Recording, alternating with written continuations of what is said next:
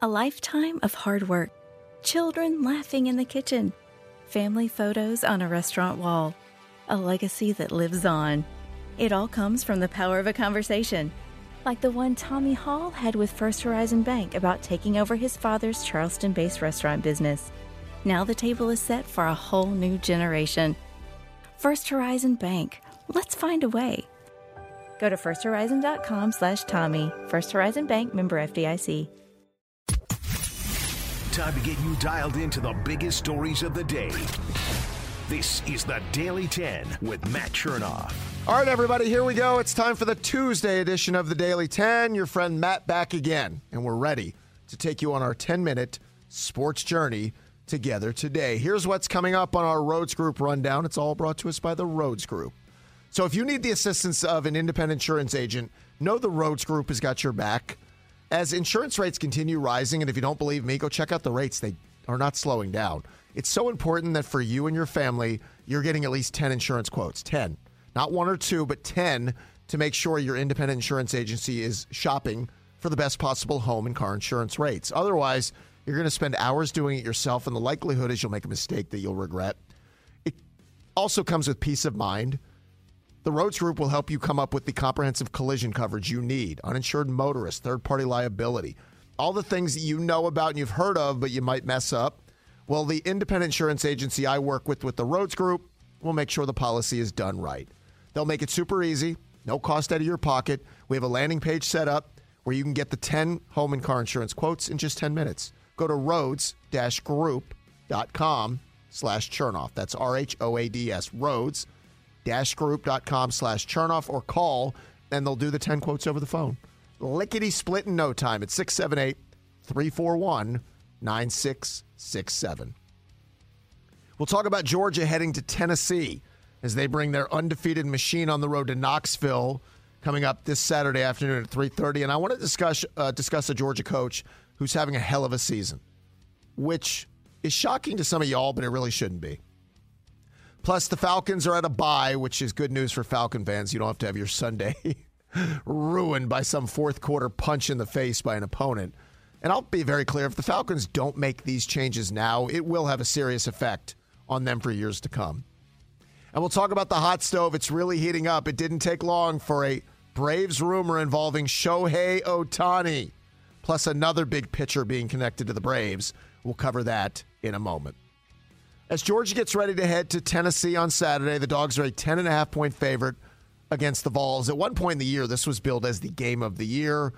Georgia's held up their end of the bargain. Tennessee is not, coming off a performance against Missouri that is not exactly going to have Josh Heupel and Vols fans in a good mood. For Georgia, they're coming off yet another offensive performance where they dominated.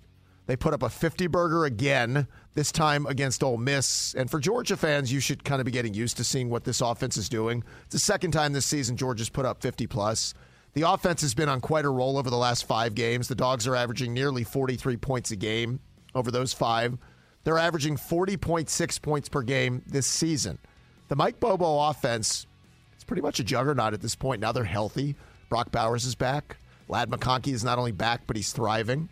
Kendall Milton had an explosion the other day. If he stays healthy, we know what the Edwards-Milton combo in the backfield will look like. Not to mention the depth of weapons, from Dominic Lovett to Ra Thomas to Marcus Rosemy-Jacksaint, all the things that we've talked about for weeks and weeks. But just how specifically good has the Mike Bobo offense been? Well, Trent Smallwood broke it down with these numbers. Georgia's offense is number 6 nationally in scoring. They're 6th nationally in pass offense. They're 5th nationally in total offense. They're number 15 in red zone conversions, which that's the only thing. And again, if you're going to nitpick, imagine how scary it could be if this offense became a top 10 red zone offense and they were just a little more efficient there. They're also number 1 nationally in third down conversion, and that's such a big deal for obvious reasons.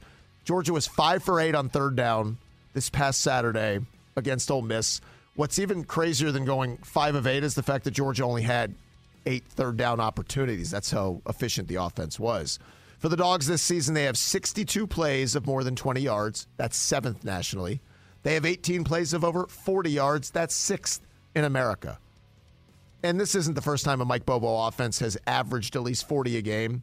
Now, keep in mind, Georgia offenses in the history of the program have only averaged 40 points a game 2 times, and they're trending towards a third.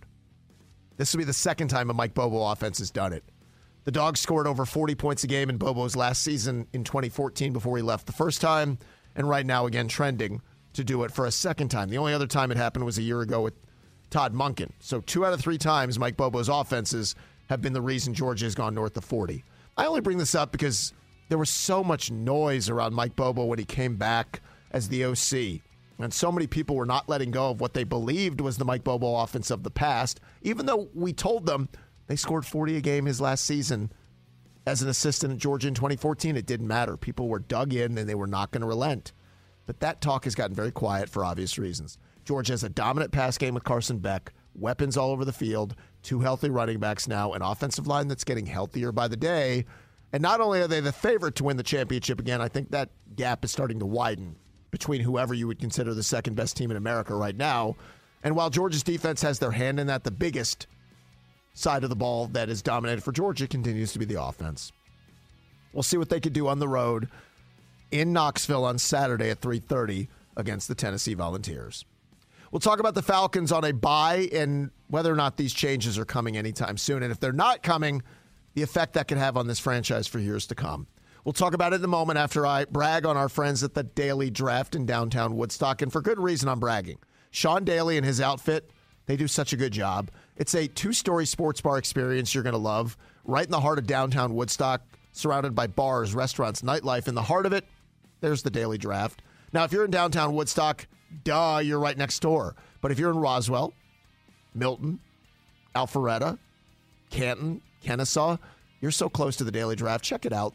Do it tonight. Do it this weekend. You'll love the craft beer bar options, the self-serve taps on the beer wall, a brand new menu they just rolled out, the best big screen in the burbs that I brag about. There's so much to love at the Daily Draft. Follow them on Facebook and Instagram to keep up with all the goings-on at the draft, or check out their website for menu info at thedailydraft.net. Go see them downtown Woodstock today.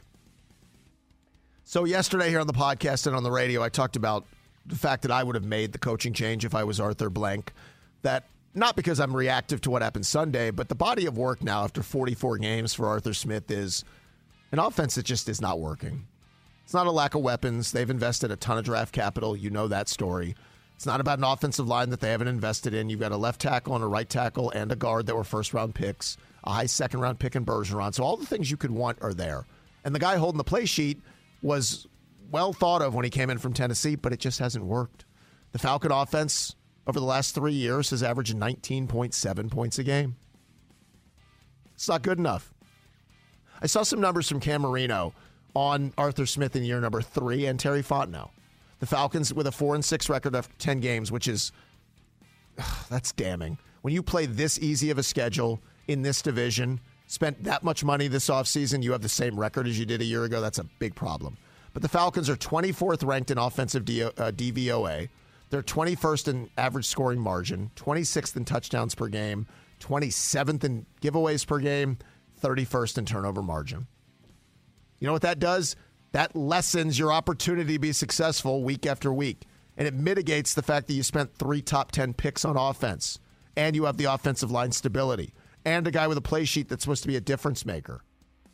And I'll be clear, no matter how many wins or losses they have to finish the rest of this season, it's not going to change my opinion. I don't just do this off wins or losses. You can watch the team, you can watch your coach, you can watch what they've done in 44 games and kind of know what they are.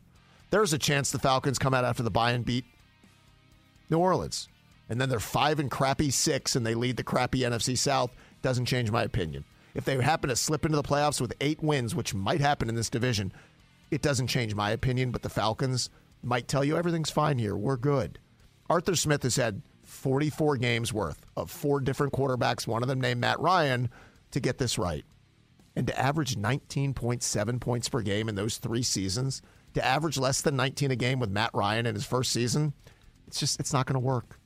It happens in football. It's happened too much to this franchise. It's happened repeatedly with the head coaching choices, and yes, that's a problem. But when the owner does not make the move and he stands pat, this has an effect on the future, not just the rest of the season.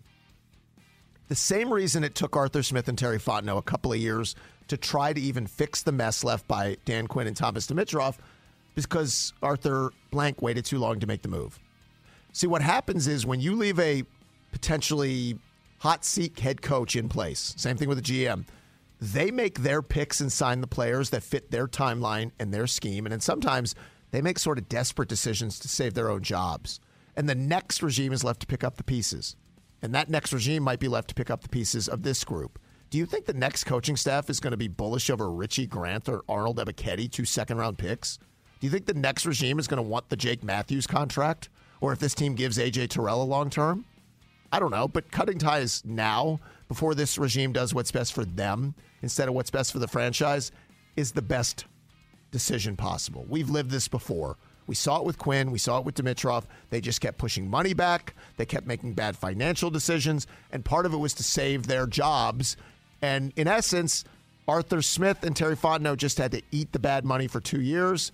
They had to work with a depleted amount of salary cap space, and it hurt them. Now, they've made their own share of mistakes, don't get me wrong. They haven't been good in the draft. They haven't taken advantage of the draft capital. All those things, that's on them. So yesterday, I would have announced that Jerry Gray is the interim head coach. He's been an interim coach before. Dave Ragone is your play caller. Ryan Nielsen's the defensive coordinator, and we move along. I would have also announced that Rich McKay was being relieved of his duties. I would have told the Falcon fan it's unacceptable where we are, considering the expectation, what we've added, the money, all of it. And we're going to have a new set of eyes now as the president of football operations, who by the time the coaching search begins, he will have vetted everything and he'll be in charge of making the decision. Instead, Arthur Blank's going to sit back, be passive. They won't make a decision on Arthur Smith's future. I think he'll be employed the rest of the season, and it will delay the process and hurt the next regime, which ended up hurting Arthur Smith and Terry Fontenot the same way last time around. There's nobody learning from mistakes in Flowery Branch, it's a big disappointment. All right, let's talk about the Braves before we wrap up the pod today. As the hot stove gets hotter by the day, it took like 5 minutes into the offseason for a Shohei Ohtani Braves rumor. This came from John Morosi that Shohei Ohtani is reportedly intrigued, in quotes, intrigued by the possibility of playing for the Braves. That sounds great. And I'm sure the Braves would be intrigued of having Ohtani play for them if Shohei would agree to sign a 8-year deal at $22 million a year. I'm sure they would love it. Instead, Shohei's going to sign a 10-year deal worth about $400 total at about $40 a year. That's most likely going to be with the Dodgers. And I'm not trying to be a wet blanket. I would love Shohei Ohtani. Who wouldn't? Nobody would argue against the player. It doesn't fit the Braves' philosophy. It doesn't fit how they go about building their team. And it just hasn't been something that Alex Anthopoulos has shown us in the last couple of years. So that one would be impossible. Don't even waste time on it. It's fun to read, but just whatever. The other report came from Ken Rosenthal that the Braves have a willingness to spend on free agent pitchers. He writes, one of the remarkable things about the Braves is none of their players signed long-term deals with salaries more than $22 million, but for the right starting pitcher in free agency, the Braves are willing to go higher. And I believe that. I believe they're willing to do a 2 or 3 year deal with a veteran free agent pitcher, like a Sonny Gray, like an Aaron Nola, like a Marcus Stroman, but I don't believe they're doing a 5 or 6 or 7 year deal. I believe philosophically, not because they can't afford it, I just don't believe philosophically you're going to see Alex Anthopoulos do that. Now, maybe he pivots, and this is the change in Alex. I wouldn't expect it. So I think it's more likely that a Marcus Stroman is in their sights. I think it's more likely one of these trade candidates, Corbin Burns, Tyler Glasnow, like those are more realistic than Aaron Nola at 6 years and $150 million. If the Braves are willing to give a veteran pitcher that kind of long-term deal, wouldn't they have done it for Max Fried or do it for Max instead of Aaron Nola? So I don't believe it. I think the Braves will vet Aaron Nola. I think they'll look into it. And if he's willing to sign a 3-year deal with an option for their money, yes, they'll sign Aaron Nola. That's not realistic, and that's not what's going to happen. But these rumors are going to be out there during Hot Stove League, so have fun with it.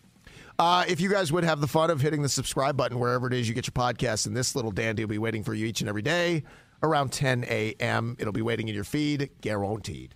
I will talk to you on the radio later this afternoon at 2 o'clock in Atlanta on 680 The Fan. We're back here tomorrow for the next edition of the Daily 10.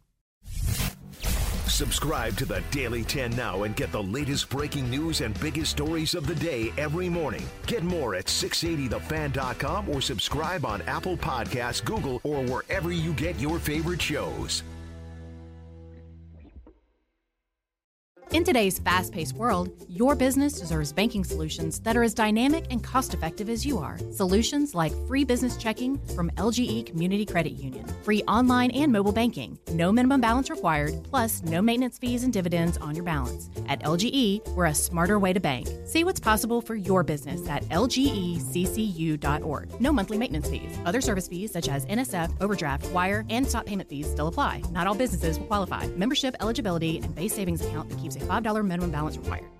Support for Extra 106.3 comes from Natural Body Spa and Skin Remedy, celebrating their 35th anniversary and offering gift cards in-store and online. You can discover Mother's Day and anniversary presents online at Natural Body Spa and Skin Remedy at naturalbody.com. Hey Atlanta, Hudson Mason here. Is a new roof still on your to-do list, but you've been delayed due to rising home service costs? Well, here's a fantastic solution from Accent Roofing Service. 0 down, 0 payments, and 0 interest for a full year. That's right. You can get your new roof now and start paying next year. Act quickly because Accent's incredible offer of 000 with a 12-month deferred payment option for a lifetime roof system isn't going to last long. Contact the craftsman at Accent Roofing Service today, accentroofingservice.com.